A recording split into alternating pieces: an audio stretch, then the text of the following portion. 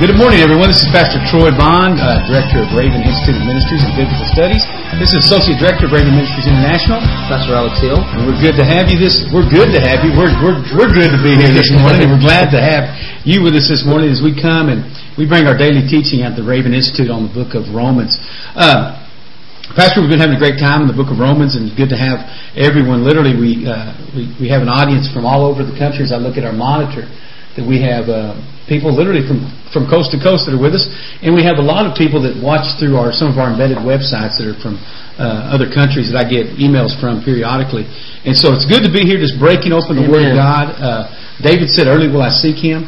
You know, it's early for us, but it's real early for some of these folks that are willing to come out and to study the Word of God. And so we're just grateful for you to be here, and we just hope that we can take and deposit something in you that God has deposit us and just really give you a hunger and thirst after the Word of God and for righteousness. Pastor, before we get started, I want you to just open us in prayer, just ask God's blessing and direction over today's time. Amen. Lord, we just come before you. We come before you as servants, Lord God, as people, men and women, Lord God, across this country, Lord God, touching and agreeing, asking you, Lord God, to be our guide, to be our light, to let the Word of God be a light unto our feet. Lord, we pray that you would give us wisdom. It says, if anyone lack wisdom, let him ask of God. We're asking this morning, God, give us wisdom. May the Scriptures jump out to us. May it become a life unto us. May it be a fire to us, Lord God. Father, I pray, God, that you would bless everyone that hears this message this morning, God. Open the eyes to see, the ears to hear, the heart to understand, God. And I pray, God, that as we go forth in this morning and throughout the day, God, that you would encamp your angels round about, Lord God, and that you would cause us to be a people that would think of you, Lord God, in reaching the lost, God. And I thank you, Lord. Now, Lord, I pray for all those who are discouraged, Lord God, all those who feel like they have no hope, Lord God, for all those who are not saved, God, for all those who are battling discouragement and financial difficulties and physical issues, God, this morning. I pray that your healing touch and the power of God would rest upon them, Lord God. Bring a healing, Lord God. So, Lord, we just glorify your name, and we thank you, God, for this word this morning. In Jesus' name we pray. Amen. Amen, amen, and amen. Once again, if you are joining us just right now, if you come in just a couple minutes late, Pastor Troy and Pastor Alex, the Raven Institute of Ministry and Biblical Studies, here Monday through Friday from 9 a.m. until 10 a.m. Eastern Standard Time, and we just want to encourage you to come out daily. But if you've missed any of these lessons, what is this? This will probably be, I think, lesson number 18. Brother Steve told me yesterday it was 17. So lesson number 18. So we have 17 hours of study on the book of Romans already. But if you have not been here for those things, and you want to go back and download those onto your computer in MP3 format, burn them on a disk, however you want to utilize those things, those are available. You can either go to www.raveninstitute.blogspot.com, or you can go to ravenoutreach.blogspot.com, and you'll see all of those messages archived on those sites. So feel free to get those things. I encourage you to get them. It'll give you really a good basis on this, especially as we're going to close out chapter 2 today and be diving into chapter 3 on Friday tomorrow. So encourage you to be a part of that. Pastor, some really neat things have been happening lately. I just want to share a couple testimonies. First off, this past Tuesday night, every Tuesday night as well, we have what we call the Raven Nation broadcast. Amen. Pastor Alex brought a tremendous word this past week, and I know Brother Steve recorded that. Maybe we can get that on the Easy Share and make that available too in MP3 format so people can hear that word. But we meet every Tuesday night, and we have literally an audience that represents the nations. I put in our last handwritten newsletter some of the places that have tuned in the last 30 days, some of the countries. It's incredible when you think about it. Argentina, Australia, Belarus, Belgium, Bolivia, Brazil, Canada, Chile, China, Colombia, Costa Rica, the Czech Republic, Denmark, Ethiopia, Finland, France, Germany, Hong Kong, Hungary, Iceland, Indonesia, India, Ireland, Israel, Italy, Jamaica, Japan, Kenya, the Netherlands, Pakistan, Philippines, Poland, Portugal, Puerto Rico, Korea, Romania, Singapore, Slovakia, South Africa, Spain, Sri Lanka, Sweden, Switzerland, Thailand, Turkey, the United Kingdom, and Vietnam. And so we're getting all kinds of different countries that are on, and we're taking prayer requests as well during that time. Right. But what was interesting, this past week we prayed about a lady named Jean who had been involved, Joan, who had been involved in a car accident on Tuesday. I received the email and they said, pray for her. She's in a severe car accident and her neck is broken. Right, I remember this. And so you remember us praying for her, and some of you folks that were on the Raven Nation program. So we all just got an agreement. We put the word out and we got intercessors literally praying all over the world for Joan. And we prayed for her and they'd taken her in and they obviously had to stabilize her and everything else, did the test. She had her neck broke. Brother, I got a call yesterday. Joan walked out of the hospital yesterday. Doctors came in, they began to do more tests and x-rays, could not find, the swelling subsided, could not find any of the fractures that they'd previously thought they'd saw. Oh man, praise God. Miracle healing. Joan literally walked out the next afternoon under her own power from the hospital. So thank you guys for praying. I believe, brother, that the Word says that the effectual fervent prayer of the righteous availeth much. So thank you guys for standing in agreement and just praying the prayer of faith. We talked about that we always quote from James about if there's any sick, let them call for the elders. And we call literally elders to convene all over the world and people of faith and intercessors. And I think we ought to testify those things. Absolutely. We've got to pray with an expectancy of those things, that miracles are going to happen. If it's even in this type of format here through the World Wide Web, that His hand is not shortened, that it's Him we're praying to, that we don't have to climb up on some prayer mountain or hide in some prayer tower. Man, He is inclining His ear, and His desire is to touch and to change and to heal and to restore and to do miracles in this day and age. So, praise God for that shout out.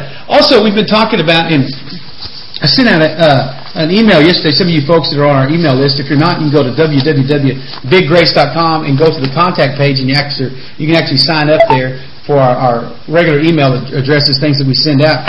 But Pastor, you know what? We planned a trip last year when I was in Amsterdam to go back in. Made some great contacts at the preliminary stages for planning Raven Amsterdam, and got some of those things in line. And so we just been praying and believing God. And I tell you what, though, and we usually, because we're missionaries, because we're totally, when you talk about the living by faith, we typically live by faith. I don't say typically, I mean we have to live by faith because that's what it is. And we believe God, and it's a daily thing. Right. And so it's not a thing where we believe we got some big financial cushion or whatever else, guys. We're not sitting on some $8 million nest egg. We have to believe in faith on a daily basis for the provision of God. And so we make the plans, and we'd set up to be in Amsterdam July 23rd through the 30th. I tell you what, brother, the situation has not looked good. But but once again, you got to practice what you preach. And I've always preached, there's a greater reality than what we see, and it's what God has said. Right. But praise God that He knows we as men sometimes we struggle, and we have to just have an encouragement. But this is something amazing. Last year when I was in Amsterdam, brother, there was a young man, 16 years old. His name was Jaron, and he lived right there in Holland. And but he was hooked on marijuana. He would come through the red light district. And if you're not familiar with the red light district, maybe somebody's watching today that lives in the Netherlands, and you know exactly what I'm talking about. Legalized prostitution, legalized marijuana smoking. Cafes are full of that. So he would sneak out and come downtown to the red light district and go into these cafes and smoke marijuana. But I ministered to him day after day after day, and when he'd see me in the red light district, he'd come over to me, and sometimes I'd talk to him for as much as an hour. And just to pray for him, and I told him, I said, I got kids that are around your same age. And I said, it breaks my heart that you're walking in this type of bondage. Mm-hmm. And so, continued to minister to him, and gave him just a clear presentation of the gospel. But in this conversation, I told him, I said, God can do a miracle. And he began to share about his home life. His dad was a complete alcoholic. Their family had never known anything about Jesus or anything of that nature. And what he said to me was interesting. He said, you know what? For all the things you say can happen, it'll take a miracle. And I told him, I said, God is in the miracle business. Mm-hmm. That's what God can do. And something he said, miracles are out of this world. And he didn't mean out of this world like we use it. He meant that they don't happen anymore. They don't exist anymore, basically. So, and so I had resigned myself to the fact, brother, I say that to say this. I had kind of resigned myself to the fact, here we are, about 6 weeks from scheduled, that just to cancel the trip, that we just probably were not going. People would call me and ask me about it. And I'd say, we really want to go, feel like we need to go, and all these things, but just don't know if it's going to happen. But kind of in my own heart, I kind of resigned myself to the fact that, not do anything. Then all of a sudden, I get this email, and who's it from? It's from this young man that I ministered to, nearly 10 months ago. Wow. Now on the streets of Holland in Amsterdam. And here's what he put. He said, well, hello, Minister Troy. He said, I'm Jaron Pelt from Holland. He said, I don't know if you still recognize me, but you and your friend prayed for me in Amsterdam. You asked God if He could help me with my school, my job, and don't forget my home situation with my parents. And all the things you asked God came true. My father was a good wine drinker. I guess that's, you got to understand, they don't speak clear English. In other words, he drank a lot of wine. Yeah. And an alcoholic. But now he's clean, and I really want to thank you and your friend, and I hope that we'll hear something from you. P.S. Miracles aren't out of this world. Amen. And so, brother, I tell you what, I was thinking, here I was the very day that I was thinking to myself, you know what, we just need to scrap that. Then the Lord sends an email from Amsterdam. And you know what he said in there? He said, you know what? He said, I've learned miracles aren't out of this world. That God still does miracles. And I put up on our blog, and you can look at our blog, that really the exact same thing. That man, we're just going to believe God for a miracle. I believe that we're supposed to be there. And I believe that God's going to provide the resources, brother, for you and myself, at the very least, for you and I to be there in Amsterdam working to establish Raven in Europe, because I believe in the day in which we live, we're going to have to establish that base there and go and do these things. Then, brother, you know, the word is so awesome. It says, by the mouth of 2 or 3 witnesses shall every word be established. Be established and confirmed. Okay. And so it was real awesome, and I was blessed, and I was encouraged, and I wanted to cry when I read the message from Jaron. And you can get a picture of him. What's interesting, I had a picture of him on the blog from last August, and I brought it up to date, and I put all these on there. So you can go to our blog at ravenoutreach.blogspot.com and see the whole story written out. This morning, I get an email, and let me read this one to you. Also from Amsterdam, 2 people totally unassociated with anyone. Now, brother, I hadn't got contacts. Right. From these people at all. No contact whatsoever. Then in the day that I had almost resigned myself just to say, forget it. Wow. This is what I get that one, then within 24 hours I get this one. He said, hello, Pastor Troy, my name is William, and I'm the guy who works in the gambling house in the red light district in Amsterdam. The one who always brings coffee when you guys are gathering on the bridge. I don't know if you still remember me. This man, William, is like, he's like more than a bouncer. He's kind of like the hitman or the heavy, he's an enforcer, I guess is what you'd call it, for this gambling house right there where we stand outside with a cross. But he's been constantly coming out, and he brings coffee. But anyway, he's a guy that, 2 of the guys that I've gone with in the past had talked to in the past. I haven't had a whole lot of conversation with this guy. So how he got my email address, how he's been in contact or receiving our information, I could not tell you, because 2 of the guys that I was with from another ministry had been the ones that talked to him. I always seen him come up, and I'd met him, shook his hand, and talked to him just briefly, small talk. But he said this. He said I met 2 of your guys a couple of years ago. He said from your group, but I forgot their names. He said one had gray hair and the other one had a navy cut. And he said they were there last year, and we always talk about normal things, but never about the Word of God, because they knew I'm not a believer. Now that kind of shook me up that these guys were talking to him, and because he was an enforcer or whatever else, he said they didn't talk to him about the Word of God. But it gets more encouraging. He said, I know myself what's good and wrong, and he said, I walk on my own path through life. He said, give them greetings from me when you see them. I don't know if they will come this year, but so they may not see me, because I'm recovering from a hernia operation and have had some bad months and a lot of pain, so I cannot work. And tell them they must have forgot to pray for me. Then in quotes he puts, that's a joke, of course. I thought when they asked me for my email address, it was for things like, how are you, and stuff like that. But then I started getting all kinds of information. He started getting my emails. I sent out messages, preaching the gospel and whole lot of things, which really I didn't think belonged to me.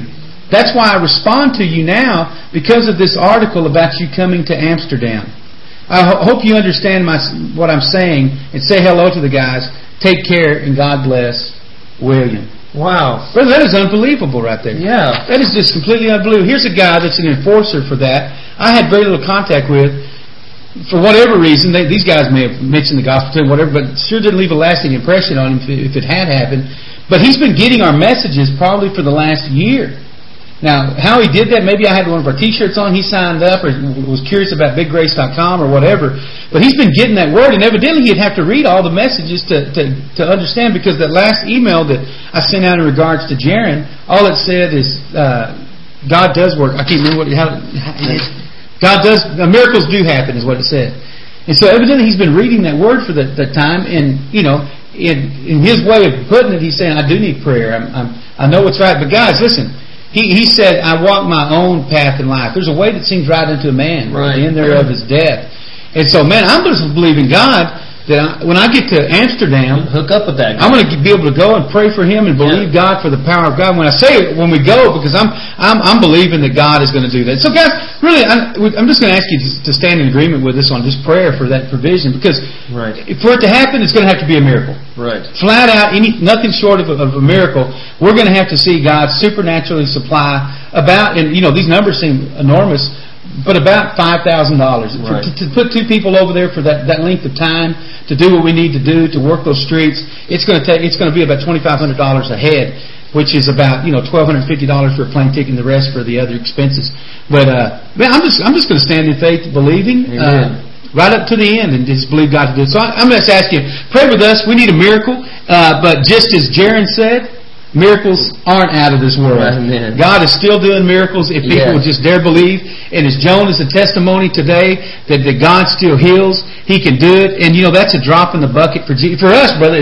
It's enormous. Right. For us, it's a momentous type of thing to overcome. But with Christ Jesus, all things are possible. So pray for William, pray for Jaron, and pray for us that we'll have the opportunity to go and look at them face to face and just raise up disciples in other nations. He said, "Go and make disciples of all nations." And so I'm believing God is going to send us to the nations to make those disciples.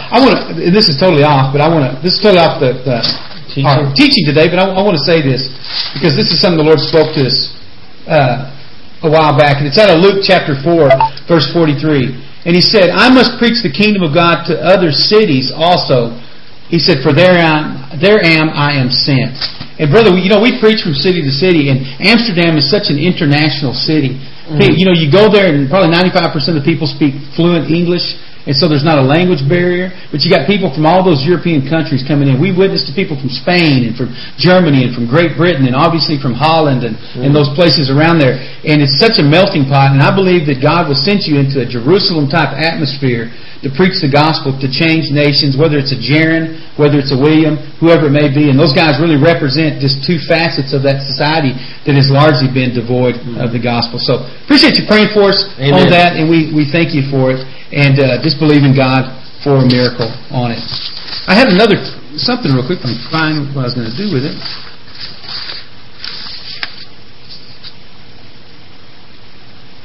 Oh, here it is. We had a question come in yesterday as we closed the program, and I promised to answer it on today's show. Robin had wrote an email to me that said, we had a young man, I'm just going to read her email. It said, "Pastor Troy, we had a young man studying under a rabbi here in town." They're out of Amarillo, Texas. And she said he came to Freedom a few months ago. Freedom is the church they're associated with. And he stated that it never says unto a Jew. But I know that we read today in Romans 2:9 that it says first for the Jew. But I was reading earlier this week in Romans 9:6, and the Lord reminded me what the young man said. I was just curious what your input is on this one. She wrote Romans 9:6 out. "For not all who descended from Israel are of Israel." Thank you for helping me seek out more through the Word. Talk to you tomorrow. God bless. Robin. I'm going to answer your question, Robin. She's pretty slick, and I said this afterwards. I didn't catch it. But she asked a question out of Romans chapter 9. Obviously, we're just on Romans chapter 2. Okay. So she's jumping the gun, but I said I would answer it, so I'm going to give it. I'm not going to make you wait until in a few weeks till we get to Romans chapter 9. I want to read that to you as I answer that question quickly this morning. He said, "I say the truth." This is Romans 9:1-8 to answer a question. The main question was when it talks about, "For not all that descend from Israel are Israel." He said, "I say the truth." This is Romans 9:1-8. I've got to put it in context for you. He said, "I say the truth in Christ, I lie not. My conscience also bearing me witness in the Holy Spirit, that I have great heaviness and continual sorrow in my heart." This is Paul preaching. Okay. He said, "For I could wish that myself were accursed from Christ for my brethren, my kinsmen according to the flesh." In other words, he said, "You know what? I love you folks." He's talking to the Jews. And he said, "If it was possible, I would allow myself to be that sacrifice." He said that they're my kinsmen according to flesh, that your Jews were born as Jews just like I am, who are Israelites, to whom pertaineth the adoption and the glory and the covenants and the giving of the law and the service of God and the promises, whose are the fathers, and of whom are concerning the flesh Christ came. In other words, the reason Christ came was for us. And who Christ is, He came, He's over us, God bless forever, amen. "Not as though the word of God had taken none effect, for they are not all Israel which are Israel. Neither because are they the seed of Abraham are they all children, but in Isaac shall they be called seed. That is, they which are the children of the flesh are not the children of God, but the children of promise are counted for the seed. Her main question was out of verse 6, not as though the word of God has taken none effect, for they are not all Israel which are Israel. When he says not as though the word of God has taken none effect, it literally means that the word did not fail or falter or return void. God made a covenant with Abraham. He passed that on through the patriarchs, and he brought that through the law of Moses, and said just because Israel failed, it does not mean that God failed. There's been charismatic teachers that say that God was the biggest failure of all time because Jesus was crucified. It's ridiculous. Right. They don't realize that through the foreknowledge of God, God had a plan and a purpose, and that He will ultimately always fulfill that which He said, and He set out to do in relationship to His promises and seeing His covenants come through. So the covenant that He made with Israel is going to be realized. Right now we sit in the age of grace, or the time of the Gentiles. But when our time is over at the rapture of the church, He's going to kick in and going to bring the fulfillment of those things. But then He says, for not all that are Israel, not all Israel which are of Israel, is meant to literally, what we've been talking about in chapter 2. It denounces that idea of some national salvation. And so this is what we've been talking about in really the last several days, that the Jews had come to believe that their outwardness or their Jewishness, or just because they were of the circumcision, or they adhered to certain type of ceremonialism, or that it made them saved to prove a point. And so, but folks, what he's saying is, listen, the only way that you're going to be saved is through the finished work of the cross of Calvary. They had reached this place that they believed that they put their stock in their membership.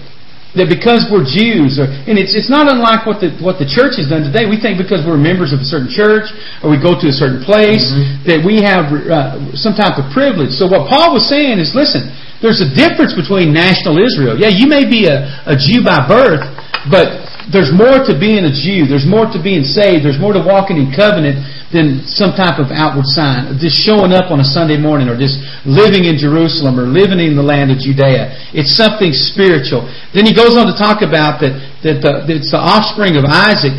And he brings that to the point when he says, neither because they're the seed of Abraham are they all children.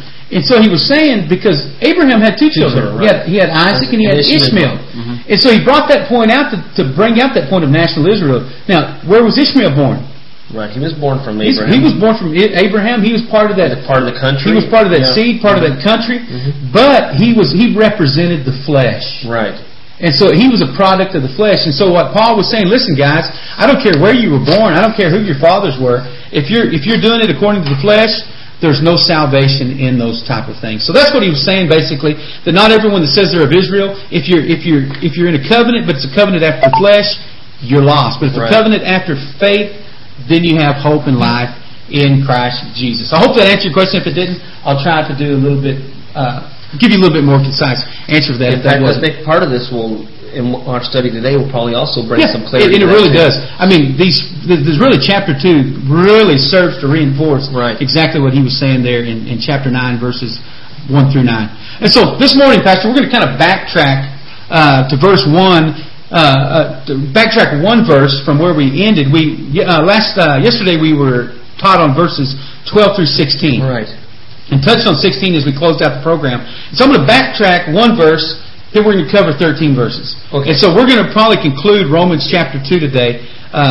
Probably is the operative word, because it's, we'll see how it rolls. But we should be able to conclude the next 12 verses, because really the after verse 16, 17 through to 29 is kind of same thought. It's really the same thought. He's just saying it in several different ways to reinforce it. So we're going to back up and say that, and because we're going to deal really primarily with the issue that apart from genuine biblical salvation, that there's no salvation whatsoever.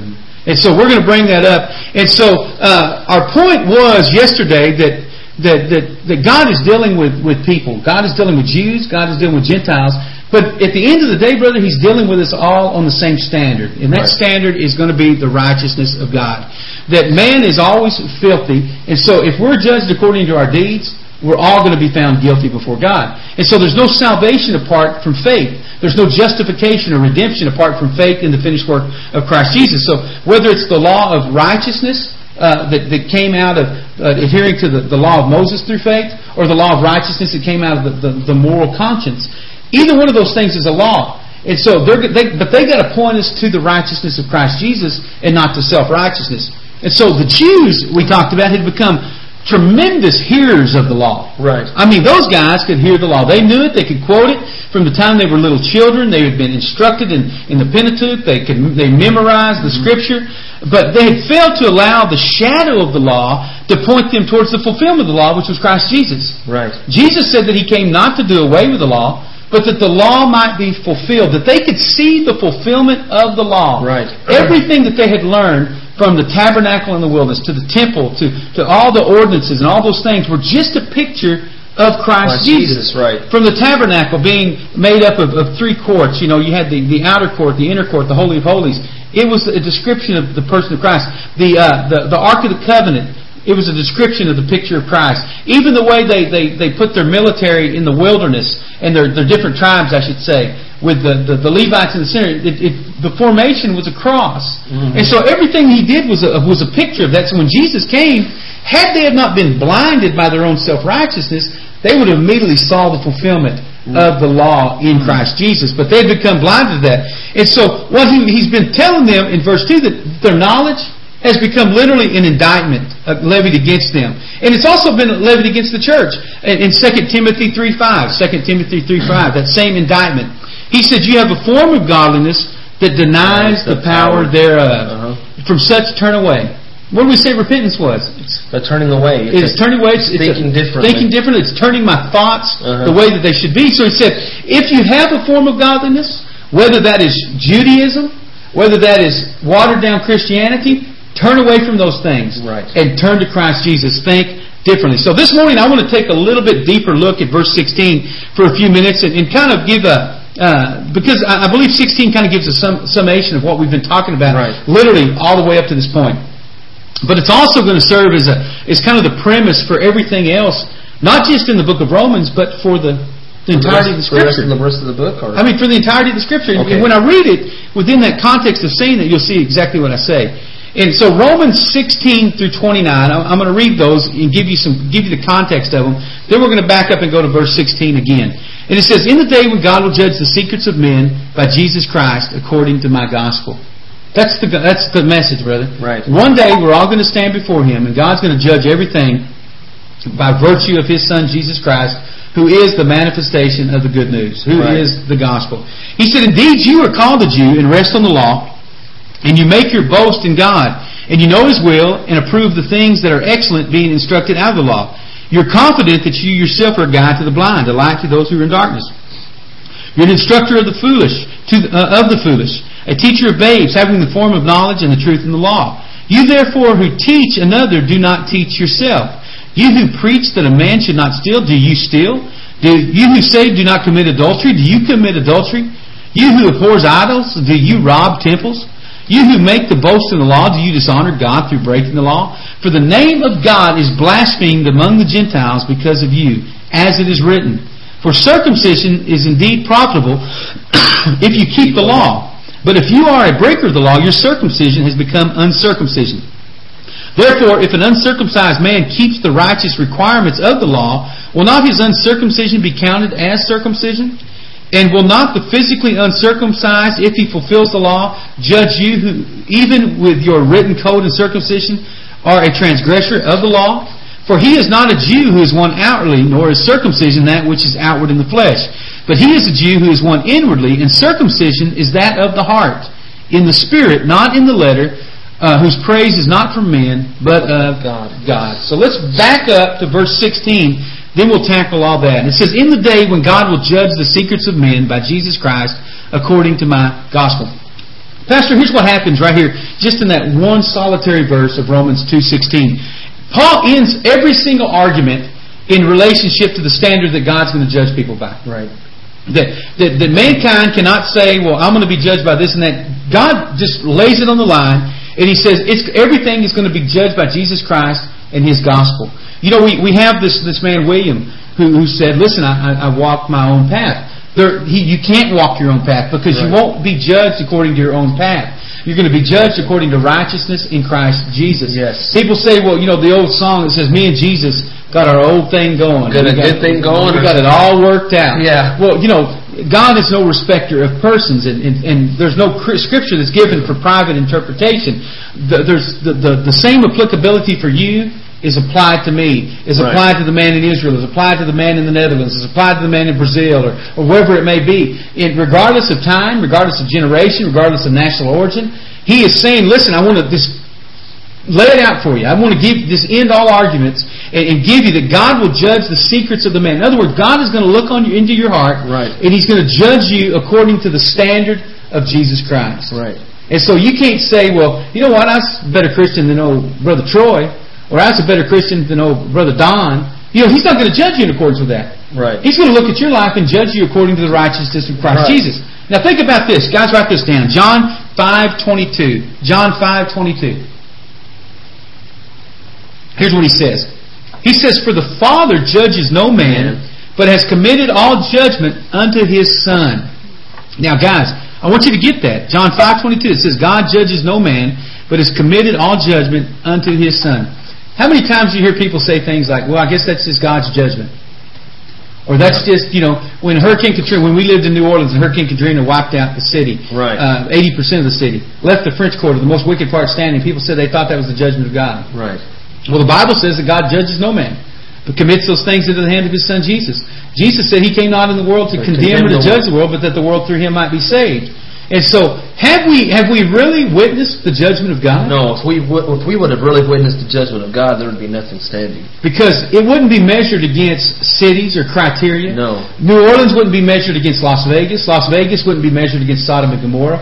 All those things would be measured against the cross. Right. People, when the AIDS epidemic began to be uncovered in the late 80s and into the 90s, people said, well, that's just the judgment of God on homosexuals. Well, no, I don't believe that it is the judgment of God. I believe that's the consequence of sin. Yeah. That God is not mocked. Whatever a man sows, man shall also reap in proportion to that. And we talked about the measuring out. Whatever measurement you measure with is going to be measured back unto you. And so, you take about a city, I believe they said that, 85% of the city of New Orleans was covered with water. And you know what? Probably 85% of that city is probably lost. There may be 15% of those folks that are born again, but the biggest chunk of that city is lost. And so we got measured back on what we measured out. Right. And so when we talk about the judgment of God, guys, when the judgment of God comes, when the wrath of God comes, it's going to be complete. It's going to be to the point. There's not going to be any question. Right. No one's going to be able to say, I wonder if that was the judgment of God. We have to wonder about that relationship to men, or the judgment of men, or the decisions of men. Folks, God's judgment is completely pure. It's thorough. It's righteous. And you know what? There's no waffling on it whatsoever. And so God's judgment, when it comes, it happens. So what He was saying is, I'm going to filter all of that judgment through my Son Jesus. Why? Because when you judgest, you'll be righteous. Right. Because it's going to be, all those things are going to be poured into His nail-scarred hands. And there's no flesh that's going to be able to glory in His presence.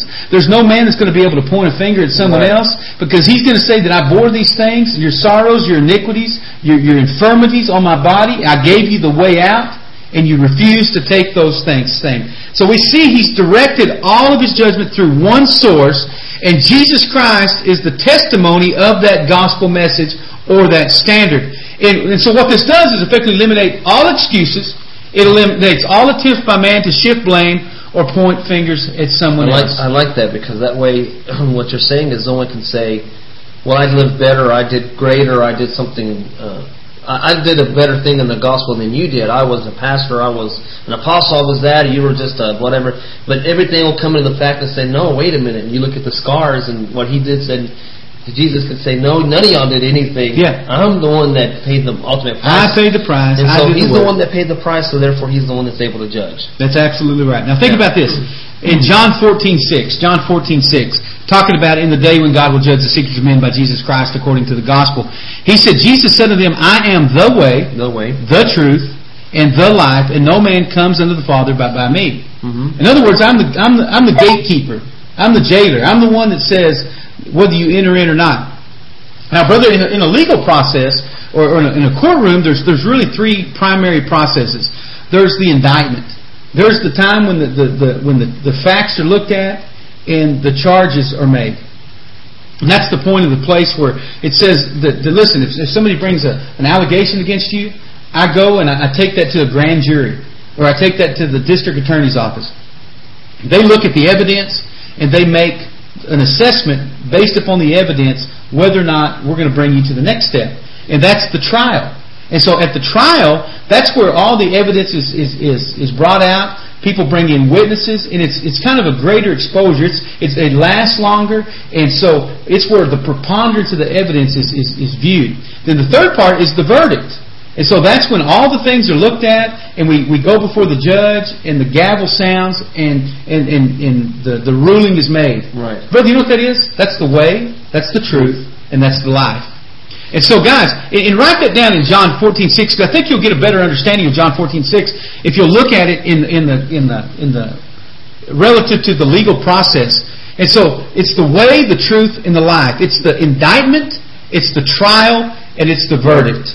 And so, at the indictment, that's when they have the initial look at the evidence. They decide if that's... And guys, that's what it is for us. The way, Jesus came as the way. He came and presented Himself to us. He presented that initial evidence. He came and He died and He rose from the dead. And so, many people get that message, the way presented to them. Mm-hmm. Now think about this. The Bible says that there is a way that seems right to a man to the end there of his death, which Matthew 7 calls it the wide gate or the wide way. Mm-hmm. But he said then there's a narrow way that leads to life, and few there be that find it. Who is the narrow way? Jesus is the narrow way. The indictment is the way. And so He comes and He brings the evidence of the narrow way to us. Now, if we come to that place and we say, I want to enter into that truth, enter into that place, then what do? Then we go to trial.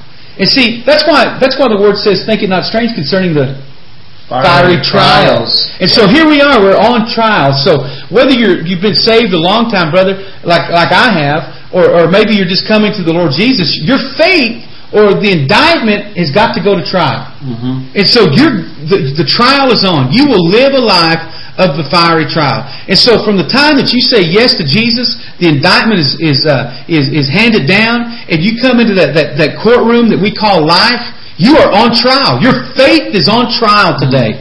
When you open your mouth, your faith is in trial. You are put on the witness stand. But folks, you do not have the right to remain silent.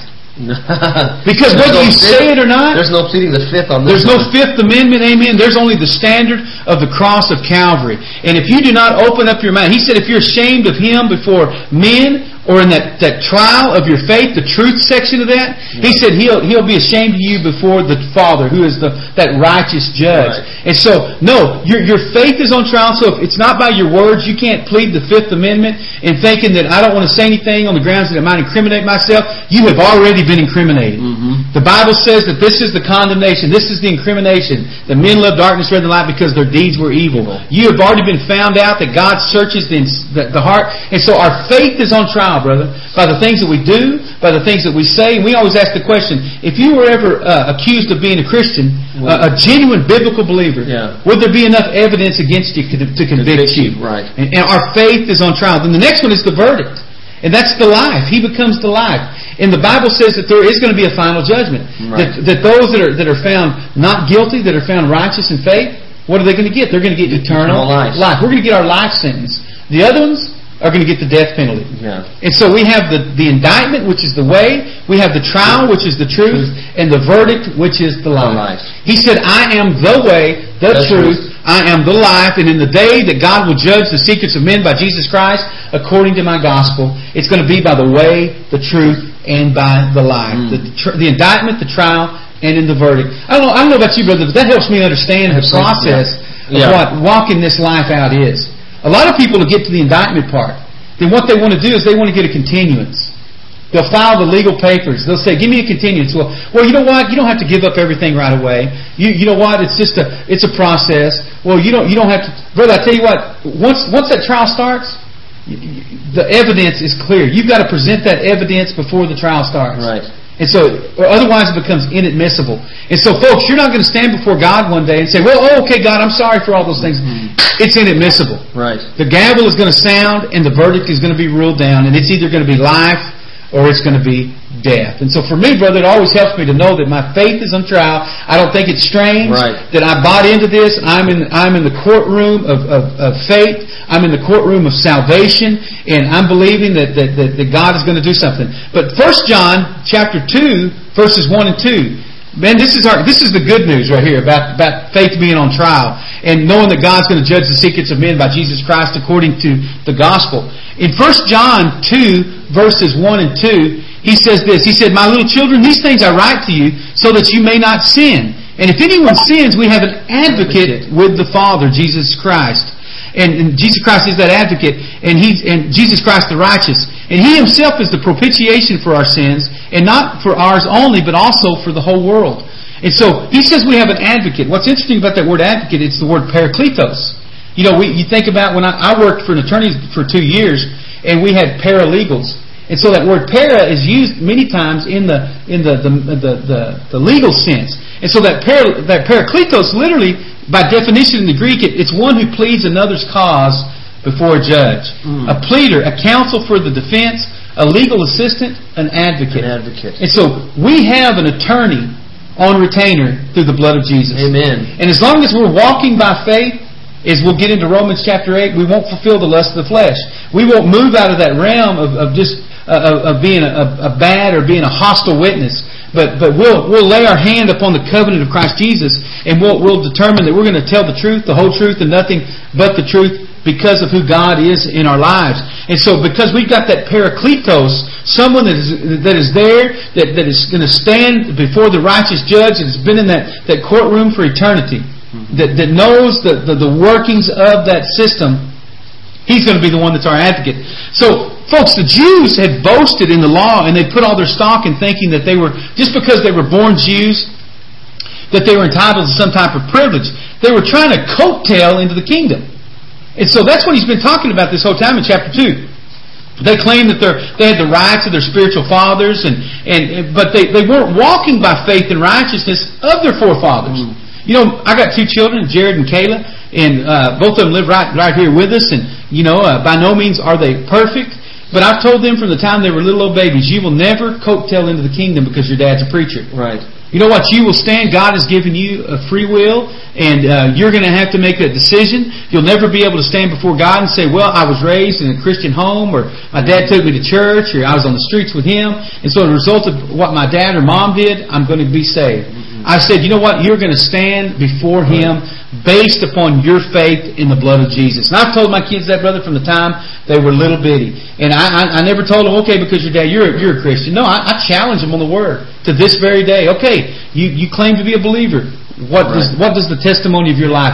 What would the preponderance of evidence in that high court in heaven have to say about that testimony? Wow. Would it be just a bunch of talk, or would it be ruled inadmissible because it's a lie and strictly hearsay? And brother, a good example of that coattail type of mentality, we saw it with the Jews. They wanted to coattail off the faith of Abraham. They wanted to coattail off of the mercy of Moses. They wanted to coattail off of all these things.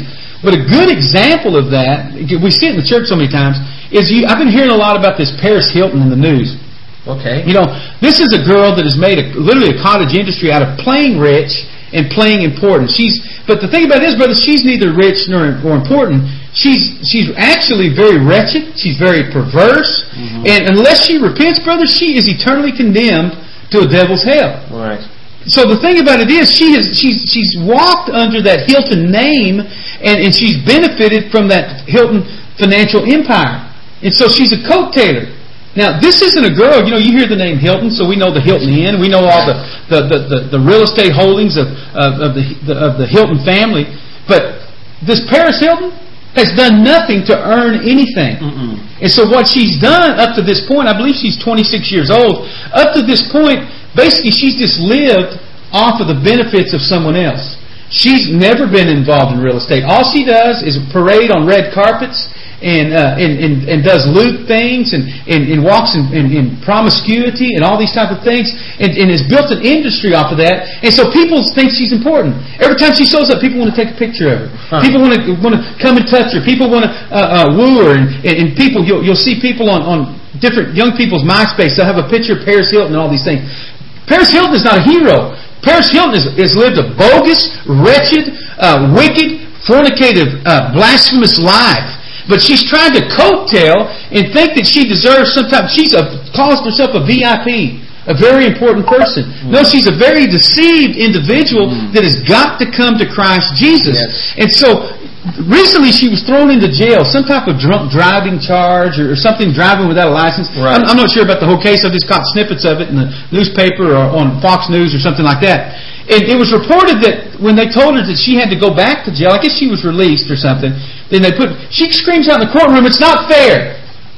It's not fair." But what she really meant, I think, was that Daddy's money and influence should have somehow exempted her from the consequences of her actions. That because of who her daddy was, or her grandfather, or whoever started the Hilton Empire was, that it should do something about it. But she was put back in the clink, brother. They put her back behind bars after she was released temporarily by the Sheriff's Department. Evidently the Sheriff's Department didn't want to deal with her, and so they released her temporarily. She cried enough in jail, or she complained enough in jail, or she caused too much inconvenience in jail, so they released her. Folks, we are the Sheriff's Department. Right. And more, the church, but more specifically, leaders. Folks are in leadership, pastors and elders and teachers, and those that God has placed in authority. We're God's Sheriff's Department. And so this judge ordered her into jail, I think, for a period of 45 days. But because she threw a fit and complained, the sheriff let her off. He said, "Well, go on home." He said, "You don't even need an electronic bracelet. Just go on home and just be good because you're sick or whatever else." Folks, isn't that a picture of the church today? Right. People go into church and they complain that the services are too long, or they don't like the music, or whatever else. Yeah. And so, okay, we'll appease them. But the Bible says that the day will come when God will judge the secrets of men by Jesus Christ, according to His gospel. Not according to what the church says, or what the not pastor according says, to the complaints, not according to if we murmur. And so if we say to ourselves, listen, if we want people to keep coming back to church, we're going to have to dumb down the message. We're going to have to serve pizza. We're going to have cappuccinos available. Folks, listen, you can dumb it down and you can let somebody coattail in it, but their blood will be upon your head. If you do not preach Christ and Him crucified, that you've got to repent and turn from the wickedness of your ways, you are condemning them to a devil's hell, and they think they're off the hook. But one day the gavel is going to sound, and they're going to yell, "It's not fair, it's not fair. The sheriff or my daddy or somebody else said that I could get off the hook." No. But guys, there's no coattailing into the kingdom. And so the judge in this case, the sheriff released her, and he released her basically on her own recognizance. Oh, you'll probably do good, you'll do. But when the judge found out about this, he put her back in prison. He put her back in jail, and he said, "Now you're going to serve the whole sentence. There's no time off for good behavior, folks. There's none good." Not even one. That the judgment of God is going to be based upon holiness. It's going to be based upon righteousness. And so that judge slammed the gavel, and praise God, he put her back in. And I hope Jesus gets a hold of her. Somebody said that somebody given her a Bible in there or something else. I hope she believes the gospel. I hope she doesn't grab a hold of some watered down, mealy mouth, celebrity-style gospel, but she gets in one that says that I've got to decrease, that God might increase, and not to lay up treasures for yourself here on earth. Maybe God will confront her like the rich young ruler. Okay, Paris Hilton, if you want to serve God, take everything that you have and give it to the poor and come and follow Jesus. Deny yourself, take up your cross, and follow Him. Because I tell you what, because it's harder for a rich person to go to heaven than it is for a camel to pass through the eye of the needle. Wow. And you cannot depend upon those type of things. So there's no time off for good behavior. The gavel has been sounded. The way, the truth, the life. She was indicted. She went to court. She was found guilty. And God's going to judge her according to that truth. I pray for her as I pray for the church at large, even as Paul the Apostle said, and we addressed Robin's question in chapter 9. He said, listen, I wish I could pay the penalty for you. I wish you could coattail, is basically what he was saying, off of what I've done. Right. But that's just not going to happen. A different standard. You've got to walk in the Spirit, so you will not fulfill the lust of the flesh. So in the day that when God will judge the secrets of men by Jesus Christ according to the gospel. And so folks, what is the gospel? The gospel is the cross. It's good news. It's the message of the cross of Calvary. I'll put it this way. The gospel is the sum total it's the sum total of the saving truth of Jesus. The sum total of the saving truth of Jesus. I say it's the sum total, brother, because it's not a part of it. No, it's every bit of it. It's the whole thing. You can't just say, I want to take a part of it and not all of it.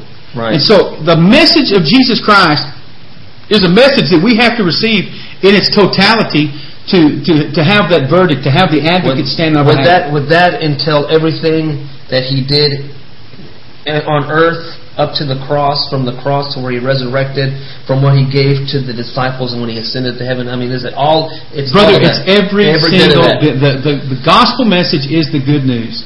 It's the message of the cross. But see, the message of the cross isn't He just died for the ungodly. The message of the cross is not strictly about death, but it's about life.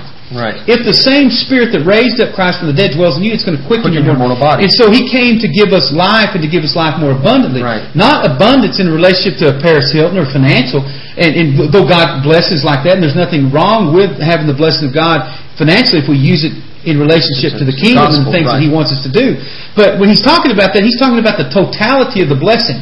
And that blessing also has for it responsibility. Brother, responsibility is a great blessing. Think about the responsibility that God has given to you since you've been in the ministry. Right. While it's been a huge responsibility, has it been a tremendous blessing? Yes. Brother, when I get emails from people like William, and I get emails from people like Jaron, it was a great responsibility. It costs thousands of dollars to go do those type of things, to stand on the street corners and preach the gospel. It comes at such a personal sacrifice for yourself and for your family and everything around you. But brother, that is such a tremendous blessing. Yes. It is the abundant life. Yeah, that's what you're looking for. You're looking for not praise or honor, but just, what's a good way of saying it? Knowing that Christ is using you to make a difference. Absolutely. Through your obedience. Through your obedience. And all you've got to do is be obedient. Yeah. That no good thing dwells in you, but if you're just willing to say, here I am, God, send me and use me, that He's willing to send you to the nations. So it's the complete sum total of all the truth about Jesus is what the gospel is. It's who He was, it's what He did, and what He required. Okay. I want to say that again. The gospel is who He was, what He did, and what He now requires. Well, that just makes it so easy there. And so it says that I'm going to be judged according by the secrets of men. My heart's going to be looked at according to the gospel. And so He's asking me to know and to walk out who He was, what He did, and what He requires of me. Back to what He said, if any man desires to be my disciple. Yeah. You know, the only people going to be in heaven, brothers, disciples. That's it. He just didn't have 12, those 12 and no more. The job is to make disciples of all nations. Right. And so the requirement of disciples is to go into the world and preach the gospel. It's to deny yourself, take up your cross, and follow Him, to do what He did. Now think about this, folks. 2 Corinthians 11:3-4 says this. He said, but I fear lest somehow, as the serpent deceived Eve by his craftiness, so your minds might be corrupted from the simplicity that is in Christ. Brother, it's simple. Yeah. It's simple. He says, for he who comes preaches another Jesus whom we have not preached. Or if you receive a different spirit which you have not received, or a different gospel which you have not accepted, he said, you'll do well not to put up with it. Don't put up with it. So he's saying, listen, the message of Christ is simple. He said, but there's people that are going to come and they're going to preach a Jesus that we've not preached. Right. He said they're going to preach under a different spirit. They're going to preach a message that you have not received. It's a different gospel. And he said, which you have not previously accepted. He said, you'll do well not to put up with those type of things. Right. Folks, listen, if it's another gospel that does not require the whole fulfillment, the indictment, the truth, or the trial and the verdict, or the way, the truth, and the life, it is not the gospel of Jesus Christ. If people are going to tell you you're going to be judged according to your adherence to the philosophies of men or your good works or whatever else, it's the totality of who Jesus was. And so somebody who says, you know what, I believe that He was a good man, that's not enough. No. I've got to believe, faith comes by hearing, hearing by the Word of God. Without faith it's impossible to please Him. I've got to believe that He is. And that He's a rewarder of those that diligently seek Him. So I've not just got to believe that Jesus was a good man who did a good thing, but I've also got to believe that He was the only way, the only truth, the only life, and there's no way to the Father but by Him. I've got to believe that He is the Son of the living God. That He died, that He rose again, that He was born of a virgin, that He lived a sinless life. Not as some of these people are promoting nowadays, that, well, what if one of those parts don't count? Yeah. Like the Rob Bell with the virgin birth. Yeah, that says, well, what if one of the springs on the trampoline are broke? That the doctrines are not something rigid. Yes, the doctrines of Christ are rigid. Upon this rock I will build my church, and the gates of hell will not prevail against it. If we take anything out, we've taken everything out. Indeed, Indeed, you're going to be judged by the things of God, and in that day you'll be judged by the secrets of your heart will be judged by Jesus Christ according to His gospel. And so, verse 17 through 29, that we're going to hit as we close out this morning, brother. We got about 5 minutes, and we can wrap that up, this last part, in about that much time. And so I'm going to read verses 17 through 29. It says, Indeed, you are called a Jew, and you rest on the law, and you make your boast in God. And so what Paul is saying there is, he's calling the Jews to a place of judgment and responsibility. He said, yeah, you're called a Jew, you rest on the law, but he said, now your boasts are being put on trial. So I'm going to put you to the test. He said, you make your boast in God, right. And so I'm going to put your boast in trial. You take pride in being a Jew. And so since you take pride in it, I'm going to hold your feet to the fire. And so Matthew 12:37. Matthew 12:37. He says that Jesus says this. He said, for by your words you're justified, and by your words you're condemned. Mm-hmm. And so the second they said they're Jews, what Paul say? Okay. I'm going to hold you to that. Because you were given the law, you were given the opportunity. You said you're all these things. You've given all these. You said you're a God. Well, we'll get into that. I'm going to hold your feet to the fire of who you said you were. Folks, you say you're a Christian, I'm going to hold your feet to the fire. You're going to be held responsible for those type of things. And so then he goes on to say, he said, you're making a point that you cannot deliver on. And we're going to see exactly that. And that's what he's making the point in these next few verses. He's going to say, listen, you said that you were a Jew. You said that you were a Hebrew, that you even spoke Hebrew, that you were a Jew by nationality, you were a Gentile, you were an Israelite. In other words, you belong to the Jewish theocracy. Then he said, I'm going to tell you this. And he said, and know His will and approve the things that are excellent, being instructed out of the law. In other words, you know those things. That you're not ignorant, that you've not walked in some fallacy, you've been given that instruction. And even that you're confident that you yourself are a guide to the blind. Right. When it says that they were a guide to the blind, what it was saying that God had called you, the Jews, to be a guide to the Gentiles. Right. The Gentiles, we were blinded. We did not know. Right. And so they were called. He said, you were called to be a guide to the blind, a light to those who are in darkness. Right. In other words, the Jews were originally called to be a light to us. Yeah, they were supposed to have been the first original history makers and world shakers. That's right. And so he said, then he goes on, he says, here's your boast. He said, you're confident that you yourself are a guide to the blind. You're a light to those that were in darkness. You're the one that was supposed to instruct those that are foolish. Right. You're the one that was going to teach the babes. You were the ones that having the form of knowledge and truth in the law. That word form is the word morphosis. It's the reflection of it. It's the form, the morph. It's the figure. He says you were the one that had the form of knowledge, and the word knowledge is the word gnosis. And it's experiential knowledge. Mm. It's not just something you heard about, but you saw it. Oh yeah. And so they had the morphosis. They had the manifestation is a good word for it. They had the morphosis of the gnosis. And the gnosis, the gnosis in the Greek, and it's experiential knowledge. So it's not just something you heard about. So in other words, you guys were there when Moses parted the Red Sea. You guys were part seen of it all. You were part of all the prophets, all these other things. Now here's the indictment that came down against them. You therefore who teach another, do not even teach yourself. Yeah. You who preach that a man should not steal. Don't you steal? Yeah. You who say do not commit adultery, do you commit adultery? You who hate idols, do you rob your enemies? Mm-hmm. For the name of God is blasphemed among the heathen because of you. As it is written, for circumcision is indeed profitable if you keep the law. But if you are a breaker of the law, your circumcision has become uncircumcision. Therefore, if an uncircumcised man keeps the righteous requirements of the law, will not his uncircumcision be counted as circumcision? And will not the physically uncircumcised, if he fulfill the law, judge you, who, even with your written code and circumcision, are a transgressor of the law? For he is not a Jew which is one outwardly, neither is that circumcision which is outward in the flesh. But he is a Jew which is one inwardly, and the circumcision is that of the heart, in the spirit and in the letter, whose praise is not of men, but of God. And Saints, I want to close in this in about a minute. Guys, what he was telling them is, listen, you boast of all these things, but at the end of the day, you're going to be found guilty because you cannot fulfill those type of things. And so he's holding them back to the responsibility of the gospel. Saints of God, I want to tell you this. If we say that we're something and we don't walk in, he said, we are deceiving ourselves. We've got to be doers of the complete testimony of Jesus, the whole work of God, because one day we're going to stand before God and we're not going to give an account or give an account of our actions based upon what some watered-down preacher told us. Right. If we have a pastor that's not preaching the gospel, we're never going to be able to point to him and say, well, he made me do it. We're going to have to come to the law of God, to the Word of God made manifest in His Son Jesus, to the gospel of Jesus Christ, to the totality and the preponderance of the evidence and the complete truth that He has given us in His Word. The gospel of Jesus Christ is going to be your judge. Saints, listen. You can say you're these things. We talked about the circumcision. He's talking about the outward thing that separated the Jews from everyone else. Christianity is not outward. No more than Judaism was outward. Right. It's an inward thing. God is the one that judges the thoughts and the intents of the heart. The secrets of men. The secrets. Our judgment is going to not be according to the ways of men or the praise of men, as verse 29 says, but it's going to be of God. Folks, love you. Get into God's Word. God's Word to get into you. I'm Pastor Troy Bond. Pastor Al Teal. God bless you and go with God and have a great day. We'll see you tomorrow at 9 o'clock a.m.